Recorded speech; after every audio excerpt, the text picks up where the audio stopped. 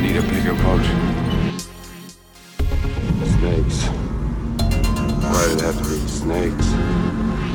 Life, finds a way.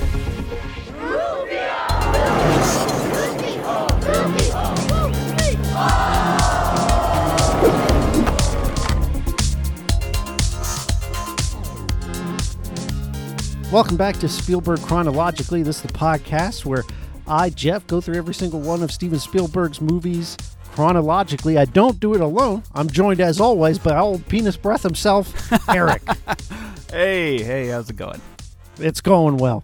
No, yeah, it's fair. That penis breath moment in this movie is probably the highlight. Sublime. Because of the way the mom is both offended and entertained. It's brilliant. Well, we watched E.T. from 1982. We're in the 80s, bud. Were we in the 80s last week? No, I mean, not counting Poltergeist. Poltergeist. Okay. No, I don't think so. Yeah, Raiders was in the 70s?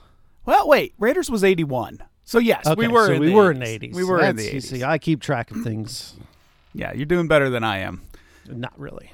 But thank you. I appreciate you saying it. I sat down this morning and tried to rank what we've watched so far. I didn't get very far because I couldn't remember everything. It was right before we jumped on this recording. But I want to start keeping a running tab so I can insert things where they belong. Let's run it down real quick. Okay, I'm not in a rush. You in a rush? No, I am not in a rush. Okay, so I'm going to put number one. I'm going to put Jaws.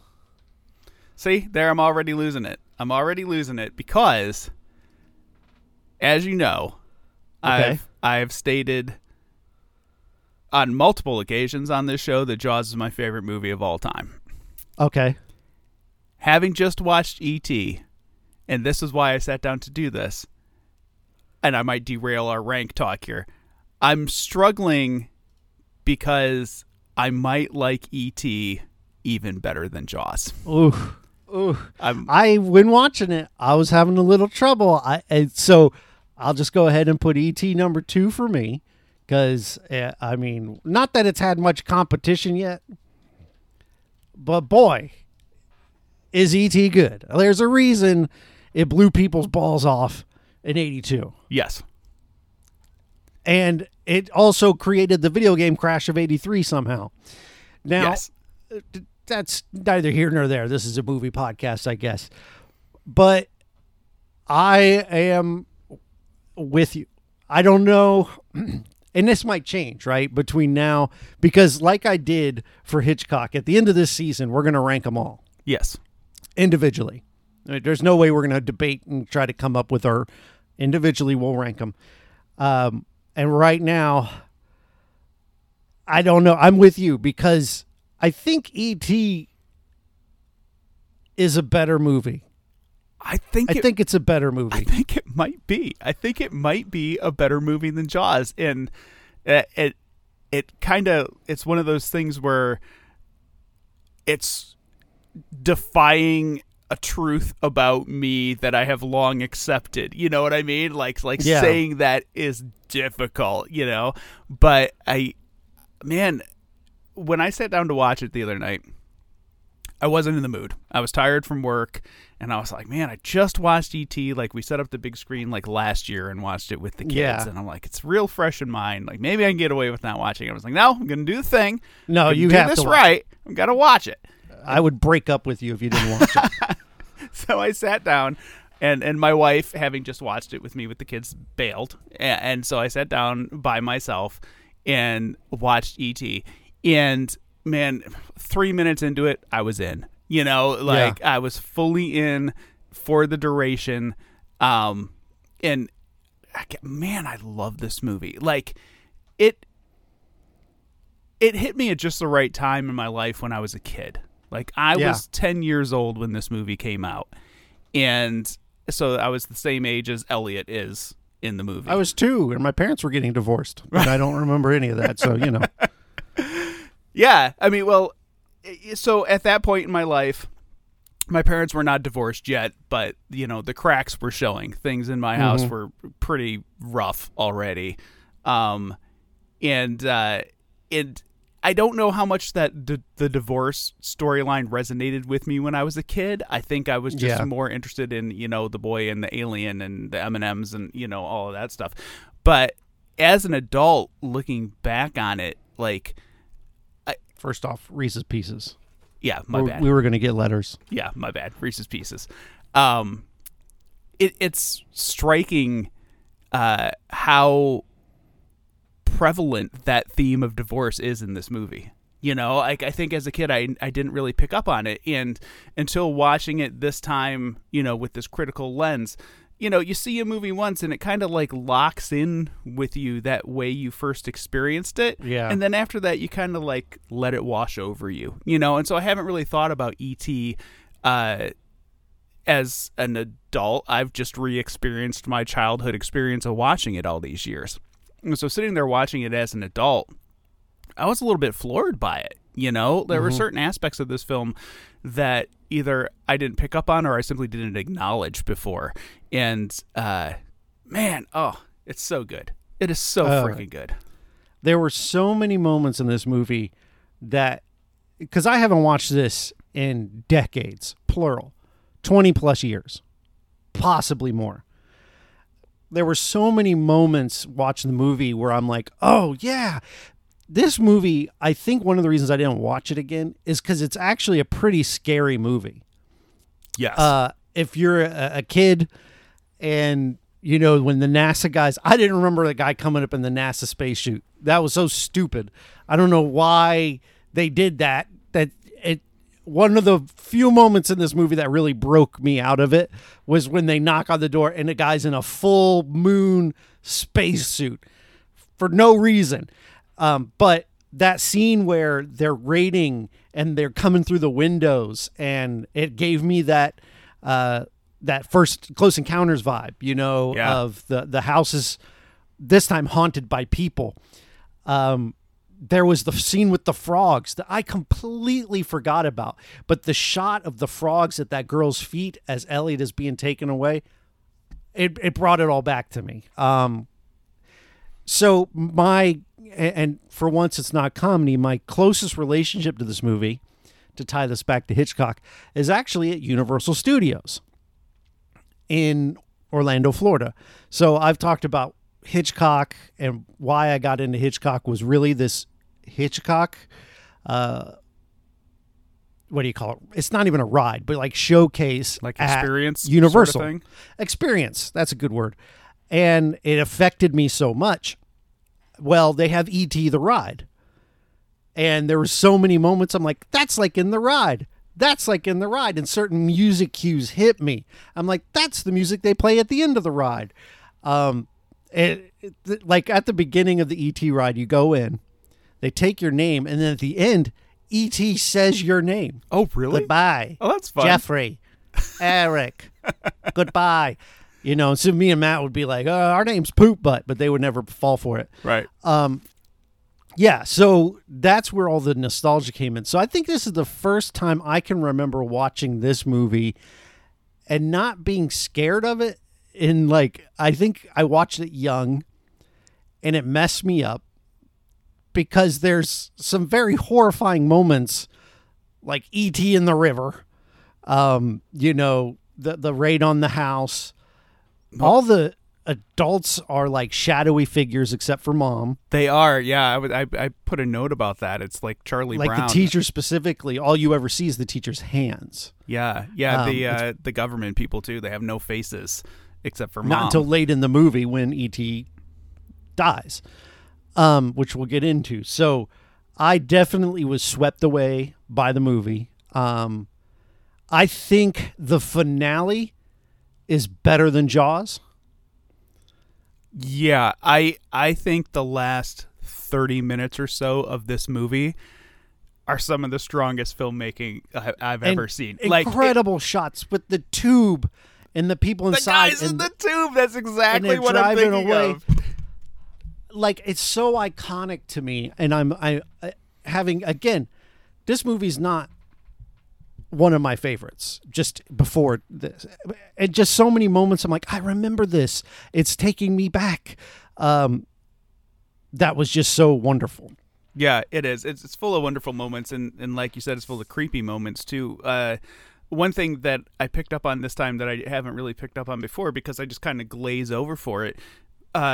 Those opening credits even are kind of creepy. It's that stark purple font on a black background, and instead of like the E.T. theme or anything, it's just this pulsing kind of synth music. And I was like, wonder this how is creepy people as hell. going in thought this was like Close Encounters too. Well, yeah, absolutely. And the scene, I remember specifically being 10 years old in the theater and seeing the scene.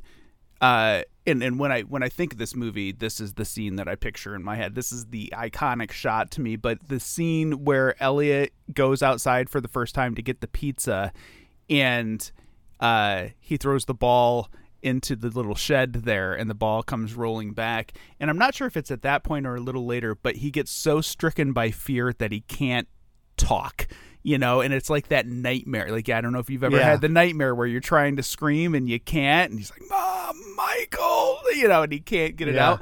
That scared the hell out of me when I was a kid. Like, my parents almost had to take me out of the theater, I think, because I was so freaked out by it, and then I settled down, But, it doesn't shy away from scaring the kids, which I think is appropriate and healthy.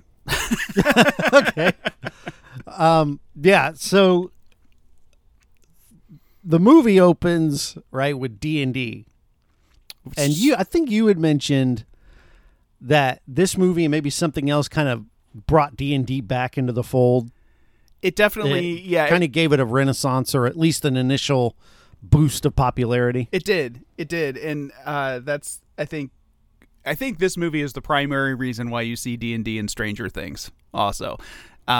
Because, that show is kind of a mashup of Spielberg and Stephen King stuff all smushed together, And, but yeah, this movie definitely brought it to the fore of culture. Like, if you didn't know what D&D was before, you certainly know what it is, after seeing this film, because it's like, so the big opening scene is them playing D&D and smoking, surprisingly. I do like this sort of natural scene around the table. I like that his mom is bending over and the other boy starts to move his finger toward his butt and her butt, and his friend's like, stop it. Natural, just wonderful stuff. Now, one of these kids, I swore was the older brother from my memory. Which was C. Thomas Howell's character. Okay. Who I recently watched The Hitcher. Have you seen The Hitcher? Of course I've seen The Hitcher. And that stars C. Thomas Howell. And I'm like, oh, it's the big brother from E.T. Okay. I was wrong. The big brother is not played by him, but that's all I could see when I saw him was the guy from The Hitcher. So I where do we start? I mean, do we get into Henry Thomas, the young Drew Barrymore? What do we do? I mean, I'm perfectly happy to start with Henry Thomas, because I am hard pressed to think of another child performance as strong as this. Like, the only other thing that I can think of that was maybe this good out of a little kid is The Sixth Sense. Because I could point to Haley Joel Osment. I think of Freddie Highmore in Finding Neverland. Yeah, I think he's older than Elliot though.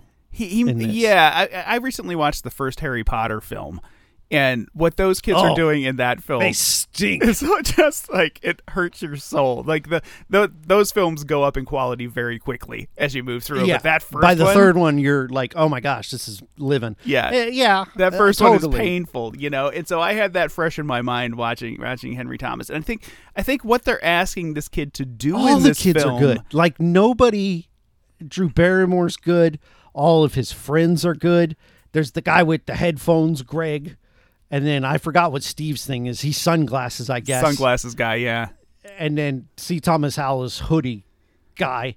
And they're a crew, and it's great, man, when they, at the end, get E.T. This is E.T., and they're like, oh, shoot, it is an alien. and then they're just all in because they back up their buddy. That's Loved exactly it. right. Like, they nailed that dynamic of your friends being down for whatever. Like, Yeah. we got you, you know? And I had friends like that when I was a kid, you know, like my neighborhood friends. And I set the swimming pool on fire when I was a kid. And rather than tell my parents, nice. I went to my friends, like, I set the pool on fire. And they're like, we got it. You know, like, we can handle this. We can do it, you know?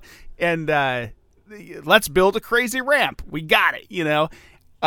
So that dynamic. But we've talked a lot about, like, the kids in the Spielberg movies and how realistic they are, and like how he gets these naturalistic performances out of the kids. But this is the movie where I think he really nails it. Like, there is not a false moment out of these kids, and like the scene at the end where Henry Thomas has that monologue and he's like saying goodbye to E.T. and he kind of gets this little sing-song thing going on in his voice. I don't know what I'm gonna get.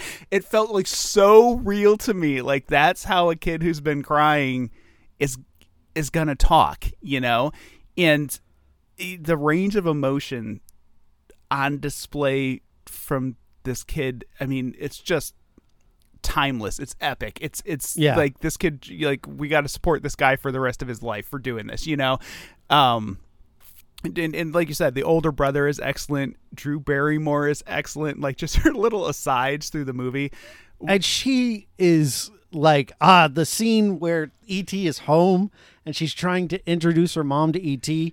is so good. And the line where this is E.T. and she hits E.T. with the door and I think you killed him already. Oh God, it's so good. Like, it was amazingly delivered. So funny. My favorite Gertie moment is when they're sitting around the table and Michael, the older brother, is trying to figure out what Elliot is seeing outside. And he's listening through stuff like, maybe it's a coyote. Yeah. She goes, it's a coyote. And he said, maybe it's a deformed kid. And she goes, a deformed kid.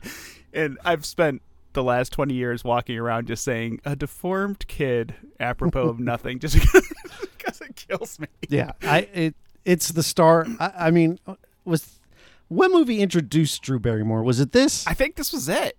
Yeah. Okay. I think this was it. And then because then you go into Firestarter and yeah, all that other stuff. Yeah.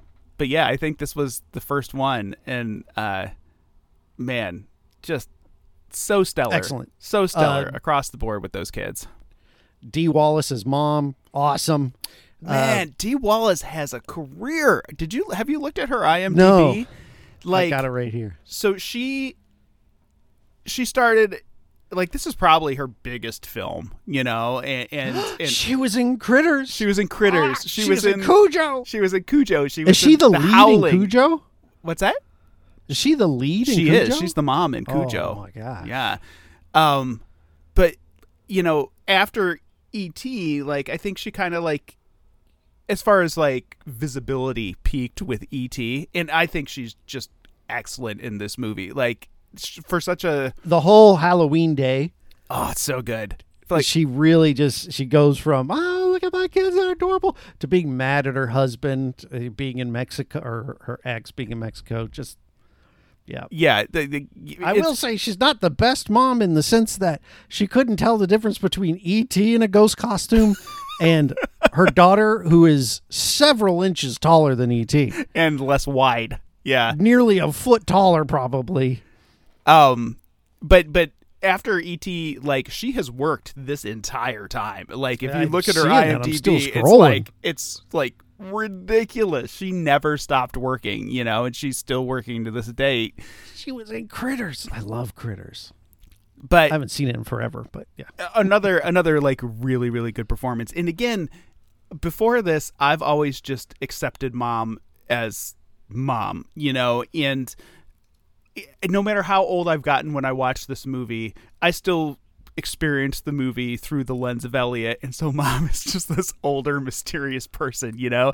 And this time, like, I realized, like, God damn, I'm probably like 20 years older than this lady, you know, at the time that this movie was filmed. And so kind of watching it through and seeing her as an adult character just trying to like hold it together.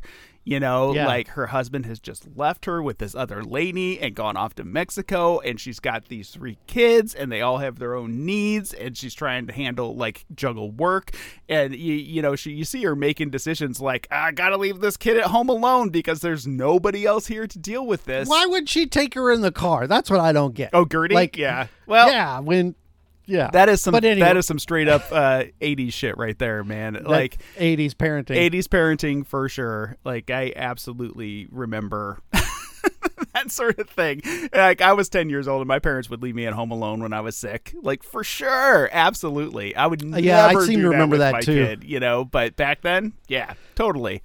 Say no TV as they walk out the door. Who was mom waiting on Halloween Day? Because she was dolled up, dressed up, and then at the end of the evening, she is angry and driving off. I imagine she's waiting on a date of some kind. I thought she was just waiting on the kids to get home. Like I thought that she got all dialed up because that's just what she does, and she loves Halloween. She's going to hand out candy. She's going to wear her costume. And I bet you in the past, like dad would take them trick-or-treating and she would hand out candy or vice versa. But I think at the end of that scene, she's waiting for them to get home. Like she tells them, be home, before dark. Yeah. And she's waiting, and they don't come home. And then Elliot just like never comes home.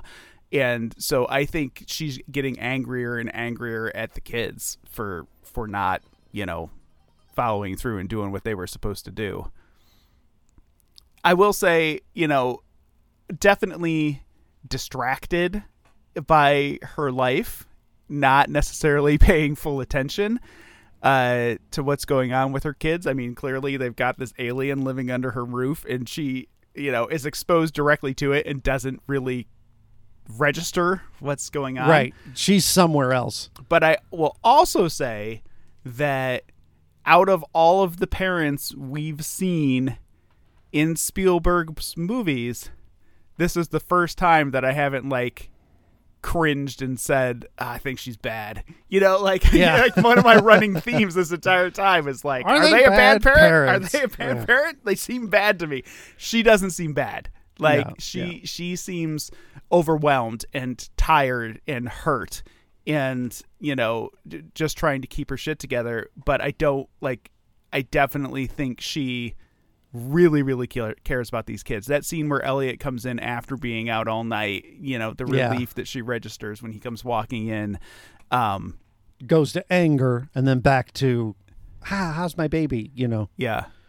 And I just think like she's overwhelmed. Like the kid is drunk at school, and she just doesn't have time to deal with it. Like there's so much She's going like, are you on. sure you have the right Elliot? Like he's drunk at school, but I guess that'll lead us into the actual titular character of E.T. I think I'd start with, how do you feel the special effects on E.T. look? The actual puppetry. I think the actual puppetry is 90% excellent, 10% meh. There are a few long shots where they bring E.T. out and it's clearly the less detailed E.T. model, and it's just like derp, it's just sitting there looking all Mac and me, non-expressive. And then they go for a close-up and it's like really, really good and expressive and so on. And so, there are a few shots where the puppet doesn't necessarily work, but I think for the most part, it's really good. Like it feels alive, and like a piece of that is maybe just me willing to kind of suspend my disbelief a little bit. Could they do it better now? Sure, if they stayed away from CG, which they wouldn't. They wouldn't, right? So, and one of the things we've talked about is the practical effects not aging, and I think that's still the case. I think the things that looked bad now probably looked bad back then, and the things that look good now still look good. I mean, E.T. looks good, but it is not the plant from Little Shop of Horrors, which is amazing and correct, pretty much perfect. Now, they say, Elliot does, that E.T. is a male. I don't think E.T. is a male. I think E.T. isn't it. Yeah. And I think that's just more Elliot putting he's my friend. It's got to be a male. Yeah, I think so too. I think it's just a kid assumption. That it has a deep voice. It must be a boy. I think E.T. is. I think there is no correlation. Like, I think it's so alien. It's a miracle it has eyes. Like it could be. Well, it's still humanoid. It still has a neck and a head and arms and legs. Yeah, kinda. But I mean, is it part plant? We don't know. Like, one of the guys briefly yells about how its DNA is so weird compared to human DNA while they're doing all the tests on it and stuff. Yeah, and they're treating E.T. the same way they would a human. All right, O2, we got O2, put oxygen. Like when they have him captured and he's sick, or it's sick, or they're sick, they're putting all the tubes in his nose as if. I mean, I guess breathes oxygen. Certainly has a heart. Maybe that's not in question here. Maybe breathes oxygen. I mean, Elliot's screaming, "You're killing him! You're killing him!" Like that's true. We don't know why E.T. is sick and dying. Yeah, it never really gets to the bottom of it. Is it something in the atmosphere? My theory is allergic to water. Does he just need to be near his own people? This isn't Signs, okay? Not allergic to water. I love Signs, but I love Signs too. My theory as to why E.T. gets sick is that it has to do with how his species works, whereas that community and closeness actually keeps each other healthy, because it's clear that E.T. has healing power. Yes. But that same healing power binds E.T. to whatever he heals. Two specific instances being the flowers that represent E.T.'s health state, and then Elliot himself. Yes. And it binds him to Elliot emotionally, and to the plants. If E.T.'s dying, the plants are dying. If E.T.'s feeling better, the plants feel better. So my thing is I think that E.T. is bound to his people, and when they leave, that is what causes E.T. to get sick. I think E.T. dies in this movie. I'm for that. Like I can kind of get that, because essentially E.T. is an empathy machine, right? And in turn generates empathy through other people. Like Elliot is already perhaps in a state where he's going to be empathetic towards the alien, but there's like some supernatural alien voodoo going on there that is giving Elliot exposure to E.T.'s physical state, emotions, so on and so forth. Like, they are linked. So I can kind of see like E.T. existing within a web of empathy with all of its compatriots on the ship, right? Well, I'm thinking of something a little more literal, in that he heals Elliot when he pricks his finger. Yeah. He heals the plant. Yeah. We see him heal things twice. Oh, he never ever heals. I think the empathy, I think the connection between them starts almost immediately. And in the very first scene where he brings E.T. into the house, they both yawn at the same time. I think the psychic connection between them starts as soon as that thing hits the house, and I think it builds over the course of the movie, but I don't know if it's necessarily tied directly to the healing. Then how do you explain the plant? Well, he's a botanist. He's there working with plants. Like, the very first time you see his hands, he's pulling trees out of the ground, right? So he's gonna. Yes. And yeah, I mean, the plant obviously is showing his state, reflecting his state. So we'll keep going down that train. And again, I'm going to fight for this point because I believe it to be true. Okay. Is that, like I said, he heals the plant, he heals Elliot, it binds them to each other. I'm with you that they yawn at the same time. Could be right before that, though. E.T. is mimicking everything that Elliot does, so it could be mimicry. And also, the yawning is naturally contagious anyway among human beings. Okay. If one yawns, the other yawns. Anyway, okay, so then let's explain that E.T. continuously gets sick in this film until essentially he gets captured by NASA, of all people, and they're treating him, and he legitimately dies, at least according to human science. And nothing can wake him up until his people start coming back. Okay. And then that's when E.T. comes back to life. The plant comes back to life. Now, okay. So you think it's the return of his people that bring him back to life? I think that they are connecting back to him. Okay. Because what happens is, they have Elliot and E.T. They're doing all their science on each other. NASA is, and Elliot is also getting sick. And Elliot is telling him, stay, you could stay with me. I'll take care of you. But E.T., I think, lets go of their psychic, supernatural link in that point. And Elliot was keeping E.T. alive. He was feeding off of Elliot emotionally, maybe not understanding that Elliot is a different creature. And but he realizes that Elliot is dying, and if he lets go, Elliot will become healthier and E.T. will die.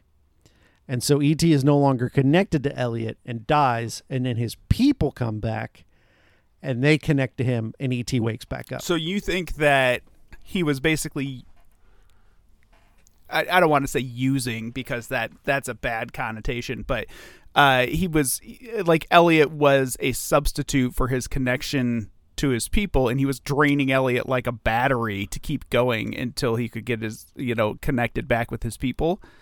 I think that there's because their illness seems to parallel. And I think that E.T. is used to this is what you do with people who are friendly. Yeah. You link with them and you share life force. And I think he does that out of a natural, this is what I do, this is how life works. And it doesn't work that way with Elliot. Okay, I can kind of get behind that. Like, I always considered it just a point of, like, Elliot stayed in lockstep with him just because they were so tightly connected. But I definitely am following your train of thought here, and I think it makes a lot of sense. So yeah, it does, because it's great. Now, what I'm not into is the connection being established through healing. Like, I feel, but then I think the plant represents that. I understand. I get the plant. I understand the plant. The plant is what I'm tripping on. But here. Elliot was already connected with E.T. before he cut his finger. Like, the scene before he cuts his finger, he's out in the garage with Michael, and they're talking about Dad taking him to do the popcorn and all that. And then Michael says he's not looking so good, and Elliot says, "What do you mean? We're fine." And Michael's like, "What's this we stuff, Kimosabe? Like, why are you saying we all the time?" So I think at that point. So the school stuff, did that happen before he heals the finger prick on the saw? Ooh, yeah, I think it was shit. I don't remember. I don't know. Yeah. I don't know. I could be wrong. I've been wrong before, but not today, my friend. I will concede that perhaps the act of healing tightens the bond. I'll go that far with it. Okay. Well, anyway, that's what I thought. Where do we go? What's next? What are we talking about? Well, I mean, I just think the film making itself, I noticed so many cool things this time around that I hadn't noticed before. The whole opening half of the movie is so misty and smoky and kind of mysterious. Oh, yeah. And like, they're in like Northern California. That part is established, both by the giant trees out in the forest, and there's that one shot of Elliot riding his bike, and you see these like husks of dead trees behind him, which I had never noticed before, and I was like, oh man, those trees are ridiculous. It's so cool. It's also established when he points at a map and says, "We are here." Yeah, absolutely. But what all that smoke allows for is just insane amounts of lens flare, which I had never picked up on before. I didn't really notice that. It is like really, really like Star Trek prevalent. Have you seen the new Star Trek films? How they just like J.J. Abrams like super overindulges in lens flare in those films. Yes, I have. It is. It's like that level of lens flare going on, and it gives the whole thing kind of this like otherworldly, heightened atmosphere, which I thought was very cool. I don't know. It was just something that I picked up on this time. No, I loved when he's outside and the mist is rolling in and all of that. I've never experienced that in my life, but I've lived in Florida the whole time, so I don't know if it was of course they're in California, which is just a less humid version of Florida, I think. Maybe, I don't know. Never been there. It's movie mist, like yeah, it's movie mist. Like it gets foggy here in Ohio. Like there are days when you wake up and you go outside and you can't see your car. Like that does happen. It's not common. It's like once or twice a year. God, I remember Christmas Eve 2 years ago. Good God, it was the foggiest I've ever seen. It was like Stephen King, The Mist, like apocalyptic fog. I've never seen it like that before. So anyhow, that does happen. I think this is like an exaggerated version of that. Like even the scene where Elliot goes over to the sink and he starts doing the dishes and he turns on the hot water. Way more steam comes up off of that hot water that should really be there. They like flip on the steam machine and it starts. He's going to burn his hands in there. Yeah. But that scene is one of the moments where my brain was like, you remember this. It like opened up a part of my brain that had closed. Yeah. It's like in my brain, I remember it, but I haven't had to access that part in so long, and it opened it up. So other special effects, not so great here. I think that's fair. I think that's fair. The hovering of the Play-Doh balls when they're flying on their bikes, which is iconic, and you get the amazing John Williams score. And I think this is the first. No, because we did Raiders, I guess. But this, to me, was like full double barrels of John Williams. Oh, straight to the face. Yeah, for sure. Yeah, more so than Raiders to me. Even though Raiders has its iconic score, this to me was like all the action beats and the music that happens when they're riding their, like on the final chase sequence when they're riding around. I love that chase sequence so much where some of the kids go down the hills and they're bouncing in. And I love the scene, too, when his older brother is running from the blue car and he just uses the mobility of the bike to get away and he outsmarts them. Absolutely. I can't tell you how many times I thought about that when I was a kid. Like, what if I'm getting chased? Where am I going to go? Which fences am I going to jump to get away? What's the secret path that I know through the neighborhood that I could get away from people? Like, I think every kid, like, I don't know if you grew up in a bike area. I did. Like, I biked everywhere. Yeah. We all had bikes when I was a kid, and like at a certain point in my life, and I'm kind of I almost feel like I'm missing a limb now, because at a certain point in my life, my bike was like a part of my body, man. Like I could do crap on that bike that no human should be able to do, like, and so them tapping into that, kids' relationships with their bikes and how that's their car, man. It's their car, yeah, and how he knows how to get around and maneuver, and how they just instinctively split off from each other and then get back together. And that scene where they land and they actually hit the landing and one tire after another skids out, they're just like when they ride over the cop car. Oh, it's give me a break, man. That whole sequence is so good. And I wanted to say, I never would have picked up on this before, obviously, but the scene where they're coming over, and I'm using my hands, you can't see them. They're coming over and they're going down the like hills, like the layer of hills. I was like, this is Sugarland Express. This is what happens at the end of Sugarland Express with those cars coming over, like coming over those hills. Those cars got tore up though. Yeah, they can pull it off on the bikes a lot better. Yeah, but yeah, that chase sequence is so good, and what really put the movie over the top for me was that sort of almost Stand By Me brotherhood, that even though you didn't get a ton of development with him and his friends, you got enough. Yes. Right. And I love the relationship between Elliot and his brother, because at first it's contentious, he's making mom cry. Why don't you think about someone other yourself? By the end of the movie, he's Team Elliot all the way.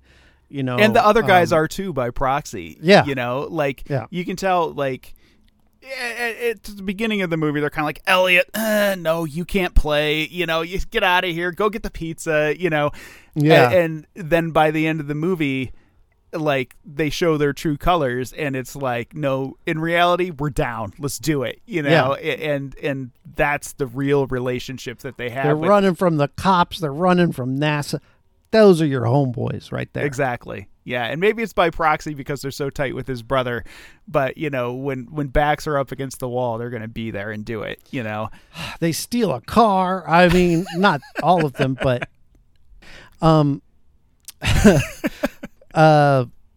yeah, like, so the finale is where all this iconic imagery comes in with the tube going into the house, and then the house has like a tent on it, and so the house actually becomes this sterile place for them to work with ET and all of that.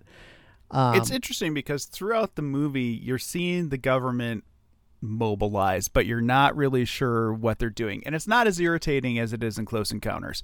There's a lot of like, I want to compare ET with Close Encounters, and this is one of the main points. I felt like Close Encounters spent too much time with the government guys and not telling you what's going on with them, right? Yeah, they're all faceless here. And in this movie, you get flashes of them just enough to know that they're there. Like, they're closing in. They're figuring it out, Like, they're hearing these snippets of conversation as they're cruising the neighborhood, Like, they're zeroing in on what's happening. They're a shadowy force. They are a shadowy force. And at points, even literally, when they first start walking up to the house and you get that great shot of the house with the long shadow of the man standing there approaching the house. Loved that. But then when it comes right down to it, are they bad? No. Like, I don't necessarily think that they are bad. Like, I don't think that Keys, the guy with the keys, Peter Coyote's character, I call him Keys because that's what they call him in the book. I don't think that he is a bad guy. I think he shows some real humanity in the way that he deals with Elliot.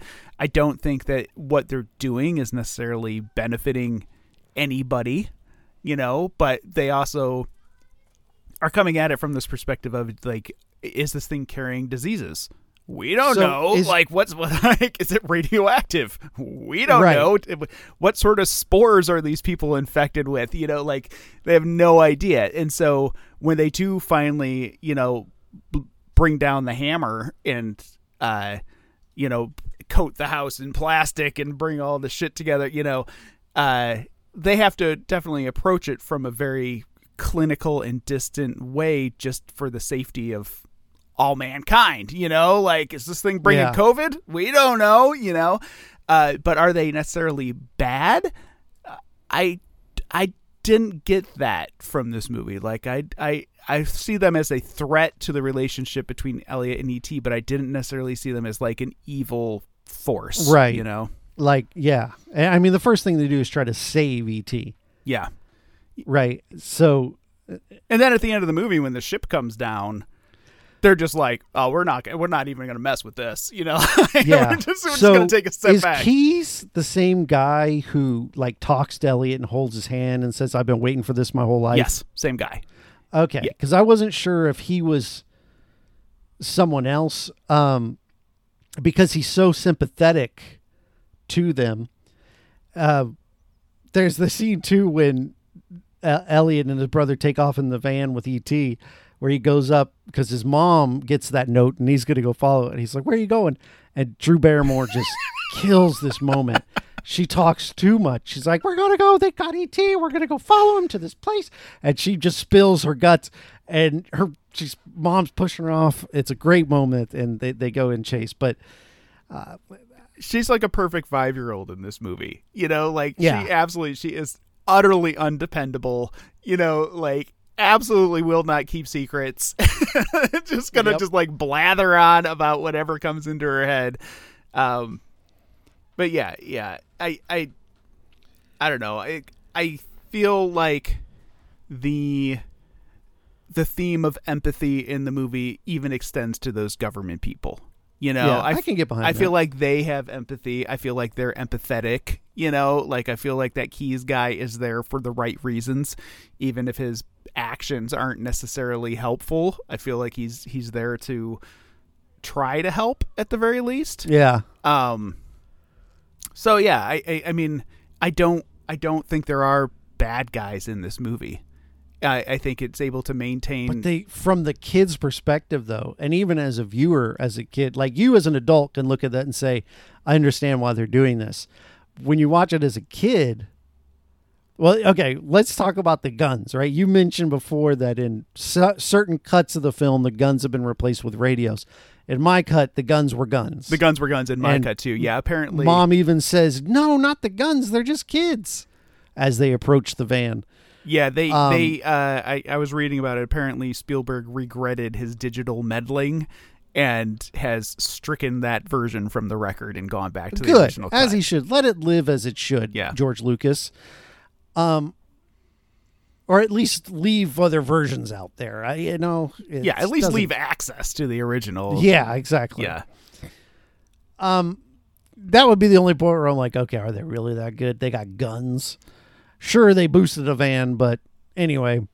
Yeah, I mean, but at that point, we don't know even, like, who these guys are. Like, at that point, like, the government is there, but there's also cops and, you know, like, all sorts of other... True. They could be someone other than NASA. Exactly, yeah. The NASA police force. And I'm not even 100% sure they were actually NASA proper, you know? Like, does it say NASA and anywhere? One of the vehicles that was chasing them just said United States government on right. it. It didn't even have a department of the government. It was just, we're the government. We'll call them Homeland Anti-Alien Security. They weren't any of that. Yeah. They were the Men in Black, maybe. Yeah, so I thoroughly enjoyed it. I liked all the 80s-ness. I liked the tone. I liked the relationship between Elliot and really everyone else in the movie. I was a huge fan, though, of his big brother and his crew. For some reason, that sequence at the end just put it over the top for me. With them me too. Working together, loved it. It is so strong, and when it really kicked into gear, I actually thought about you, and I was thinking, like, if he was having doubts about this movie, I think this is where it's gonna. I did want to watch it. I did, like you said, you had just seen it last year, and I'm like, I remember not liking this movie as a kid because it scared me, and I just was like, I don't want to watch E.T. I've seen E.T. but I watched it through. I'm like, dang, this is a good movie. It is. This is good. But it also added to me the credence to the idea that Spielberg directed Poltergeist. Because as I'm watching this post-Poltergeist, I'm like, this feels like Poltergeist. It's pretty Just some of the poltergeisty. shots and his style in this era. And I think at some point, this might even be the last time we get this sort of family movie from him that he just nails. Yes, I think that there are attempts to do similar things in the future. I think this is like the pinnacle of this sort of thing. You know, Yeah. he didn't direct Goonies, but he was directly involved with Goonies, and that's another film that has like a strong kid presence and that feeling of the gang and stuff. But Goonies, those me, kids, I don't think feels like Spielberg. those kids feel like movie kids. Yeah, These kids feel like kids, you know, and Right. that I think is the difference. Like the Goonies behave in ways that real kids wouldn't do. You know, no kids have pinchers of power like Data. No kids are out there like building these contraptions to open the gate. Like that's not realistic. These kids in this movie are realistic. Like after this movie, I felt like I knew these kids. You know, they feel like kids that you grew up with. Yeah, And I think that's the piece that he nails in this movie, and everything else just works as a result of it.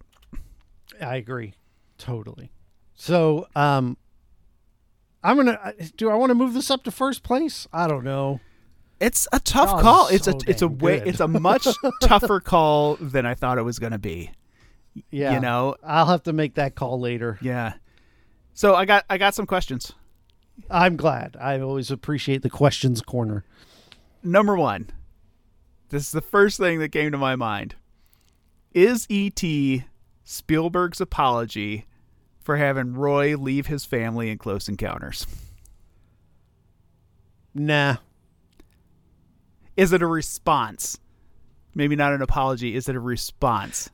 Is it the but, other side of the equation? No, I don't think so. I think this is too much heart in it to be some sort of answer to some past sin. The closest I could say, the thing that reminds me most of Close Encounters is the ship. Yeah. That E.T. comes on. But that's the only thing. I mean, to me, I guess you could say this is more of the family sticking together sort of alien encounter. It just struck me watching this like, oh, this is what happens to the family after the dad just up and leaves with no explanation. Oh, okay. You know, like these are the people dealing with the fallout of the disappearing dad. And you know, being able to like zero in on this family and their emotional state after the dad, who's just absent in the movie. He's only mentioned a few times because he just bailed. Like, I don't know. Like, I would have never made that connection ever before we started doing this podcast. But then there's one shot. There's one shot in the movie where they show a goddamn model train in the living room. Yep. And I was like, it's the same guy. It's the same guy. What's up with these guys building these model trains in the living room? So, like, guys who build model trains in the living room are clearly unreliable. Dreyfuss had 3 children in that movie. Yeah. Okay, I'm here with you. The girl was the youngest. The girl was the youngest, and then they had the middle boy, the 2 boys, and the older boy. And I don't know. Maybe it's the same world, but different groups of aliens. Yeah. Okay. I can get there. Okay. Yeah. All right. That works for me. Cool. If you had been Elliot in real life, if you had been in Elliot's position, would you have been brave enough to befriend E.T.? Hell no. Right? Well, I think my brain would have broken when that thing came out of it. I think I would have been just screaming until I just dropped dead of a heart attack. Like, when that thing comes walking out of that shed and is like scooting towards him a few steps at a time. I was just, like, I would have just lost my shit. I have to think about it. I don't, because when I was a kid, I was demon. Like into snakes, and like I have this memory of I've always known that if you leave bees alone, they won't mess with you. And there was a nest of bees out behind my mom's work, and they were going crazy and swarming. And I said, I'm just going to walk through these bees. Never touch me, because I wasn't scared of them. So I don't know. I think my adult self would certainly leave. I think my kid self might have been a little braver. It might have actually at least like tried to do what Elliot did. Put the Reese's Pieces down and see if it's wants some food, because food tends to befriend things. Like when I see a dog as an adult, I'm like, that thing's dangerous, and I go away. But as a kid, I think I was more of the, ooh, I wonder if it wants a treat.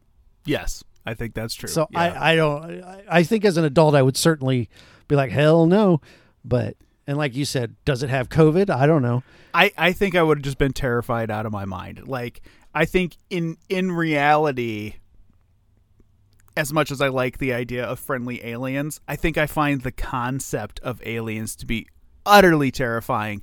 Like I like the idea of aliens existing. I believe that there is life on other planets. Absolutely. Like, I think it's very egotistical of us to think that we're the only ones. I have mixed feelings about whether or not technology exists that could bridge that gap between the stars and so on. But I find the idea of seeing an alien in real life as terrifying as the idea of like looking into the face of God. Like, I find it like just absolutely mind-meltingly terrifying.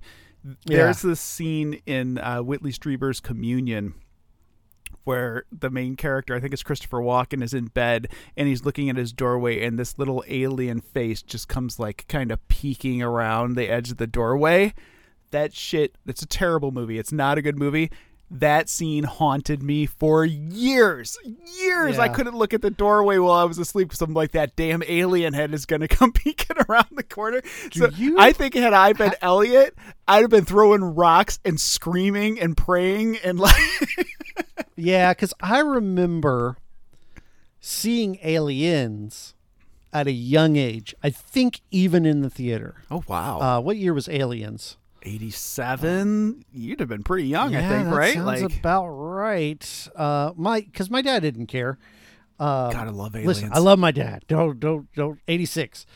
I might have seen it somewhere, but I have very distinct memories of a face hugger coming out of the vents in Aliens at a young age, and it terrified me. Yeah. Do you have a movie that maybe you saw too young? Oh, yeah, absolutely. Like a first one? Because that's the one that always comes to mind for me was Aliens.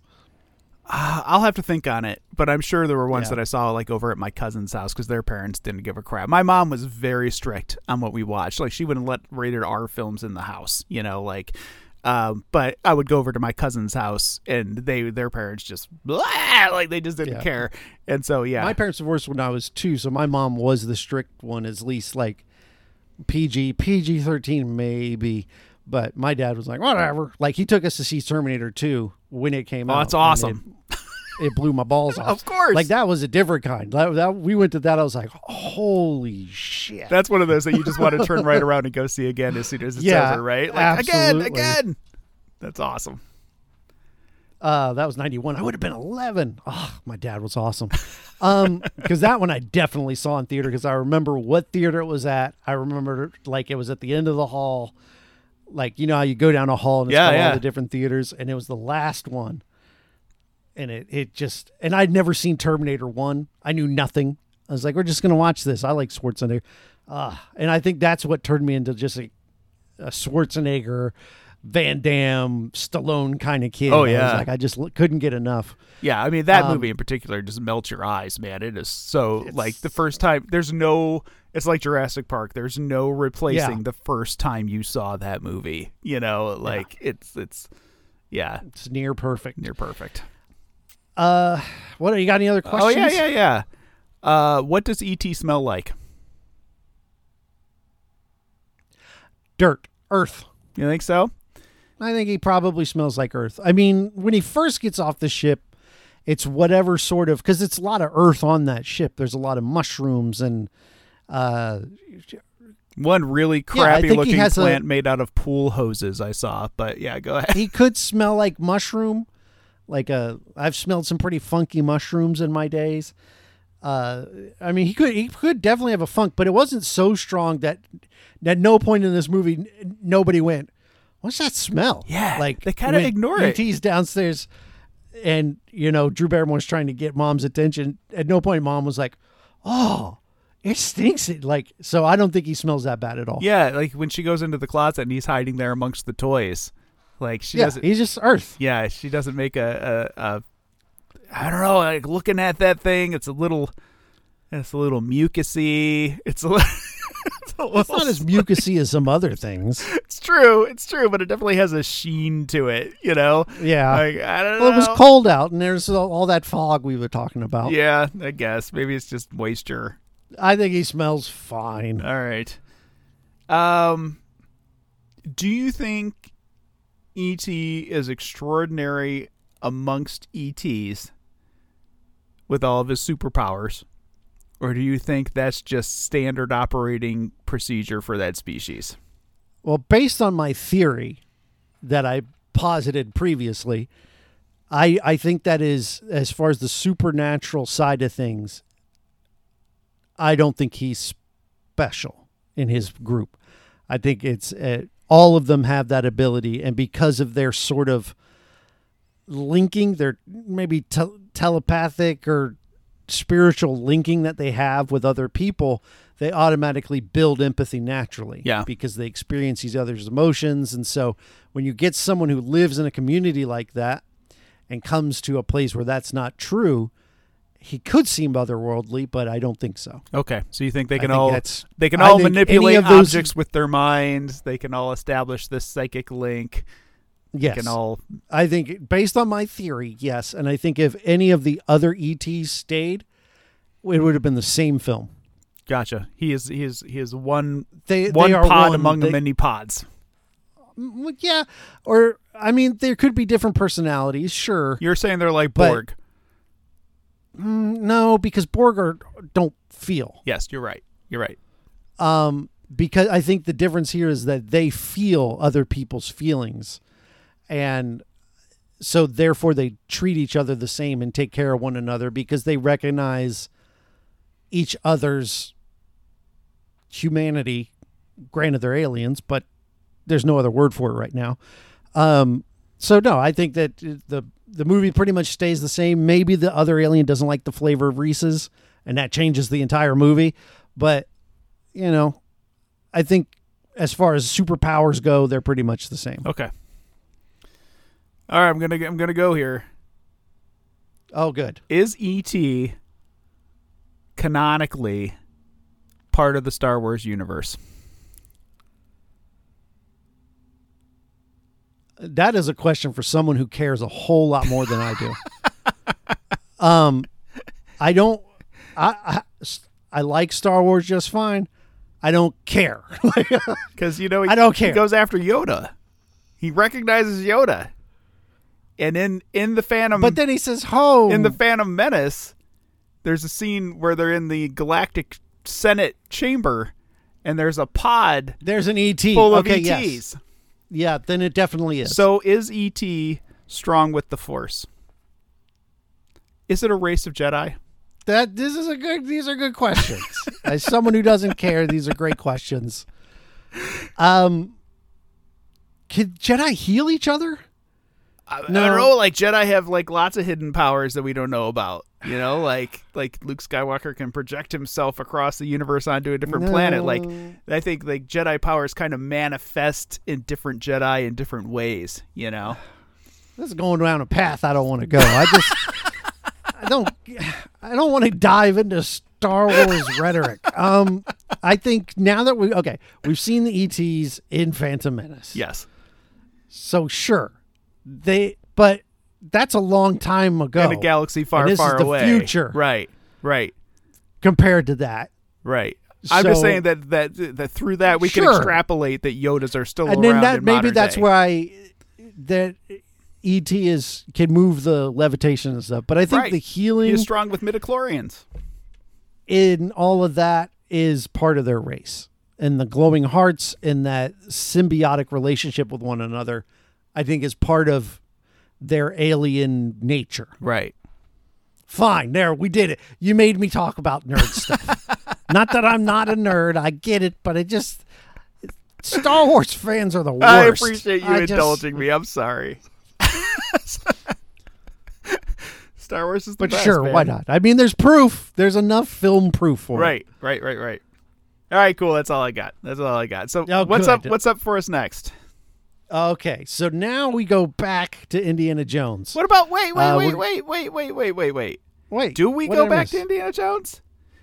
Isn't Temple next? I thought Twilight Zone was next. Were we doing the whole Twilight Zone? Aren't we doing just the whole because there's Twilight that Zone? one? I mean, we can. I thought the Twilight He Zone. didn't direct that movie. He did a short. He did. I don't want to watch that crap. Come on, man. We're Kick doing the the thing. can. I didn't want to watch ET. We're doing the thing. Like he All right. directed a section of the Twilight Zone. I think we can do. So we're gonna watch the whole movie. Yeah, then. We can't just. Then watch we got to the talk one about all the section. terrible, horrible things that happened on We set. don't have to go into it. Everybody knows. We have to talk about the children that were Everybody decapitated knows by a about helicopter. the dead kids in the helicopter. We don't have to go into it. We acknowledge that it happened and it was shitty. But we can look at the movie as a standalone thing, separate from the helicopter. I mean, it's a horrible, horrible thing. But I think that it's possible to examine the movie and kind of remove that from the equation. Okay, so we're putting off Indiana Jones to watch Twilight Zone. Granted, I like the one on the plane. It's awesome. Isn't that there's like great John stuff Lithgow? in that movie? It's John Lithgow, yeah. And your Dan Aykroyd shows up. Like there's some Oh, Dan Aykroyd. Okay, all right. there's some good fine. stuff in that movie, man. We're watching Twilight Zone, the movie next. So you can look forward to that, you maniacs. What else? Okay, so you could go, if you want to check out more from Eric, you can check out the gamingnexus.com. I think it's just gamingnexus.com. It is just gamingnexus.com. Yeah. He's on Twitter at Eric_Hodder. All of that links in the description. He's got a YouTube channel, all that madness. If you want more from me, there's the Movie Draft House, where we talk about other movies in a more angry way. There's also Budget Arcade, where we review free-to-play and independent video games. All those links are in the description, as well as my Twitter account at Podcast by Jeff. We're going to watch Twilight Zone, the movie next, and then we can watch Indiana Jones. You're acting like you're looking forward to Indiana Jones. You know this is the one with Willie, well, right? I actually kind of am, because we discovered through the course of this podcast that maybe I'm not an Indiana Jones fan. I'm just a fan of Last Crusade. Yeah. And I've thought previously that Temple of Doom was my least favorite. But having said that, it's also the one I've seen the least. Well, Kingdom of the Crystal Skull I've only seen one time. But I am kind of excited to see that one again. Plus, we had talked about having a guest on that one. Yeah. You know, Yeah. But we'll do Twilight Zone instead. Oh, it'll be good fun. It'll be good fun. Why rush Kick it? the Can is not good, by the way. If I remember correctly, it's one of the most boring stories in the movie. It's the worst part, but I guess we need to talk about it. I seem to remember liking it when I was a kid, but we need to talk. Hey, man, at least I'm not saying, hey, we need to watch episodes of Amazing Stories. I could be like, we need to go into Amazing Stories. No, we didn't do TV. No, we didn't do TV. There's a lot of TV that he's done outside of just the TV Man, I loved movies, Amazing Stories back in the day. Oh, the music. That just, theme song, it's a banger, man. And what was... I'm trying to remember one of the stories that I liked specifically, but... Oh, was that the one where the guy was dressed up as the mummy? Yeah. And there was a real mummy going around? Yeah. Oh, that's real good. Yeah, that's a real good one. That's the one that I good. remember Spielberg directing is the black and white one about the guys on the plane in World War II, and they don't have landing gear or something, and they're trying to... Oh, yeah. That sounds real familiar to me. Yeah. That was pretty good. Well, anyway, I guess that's it. I don't like, my enthusiasm has been tempered because I thought we were watching Raiders, not Raiders, whatever. We'll have a good evening or morning or day, have a whatever good day it at work is for you. Yeah. And we'll see you in 2 weeks for the Twilight Zone. Bye, y'all.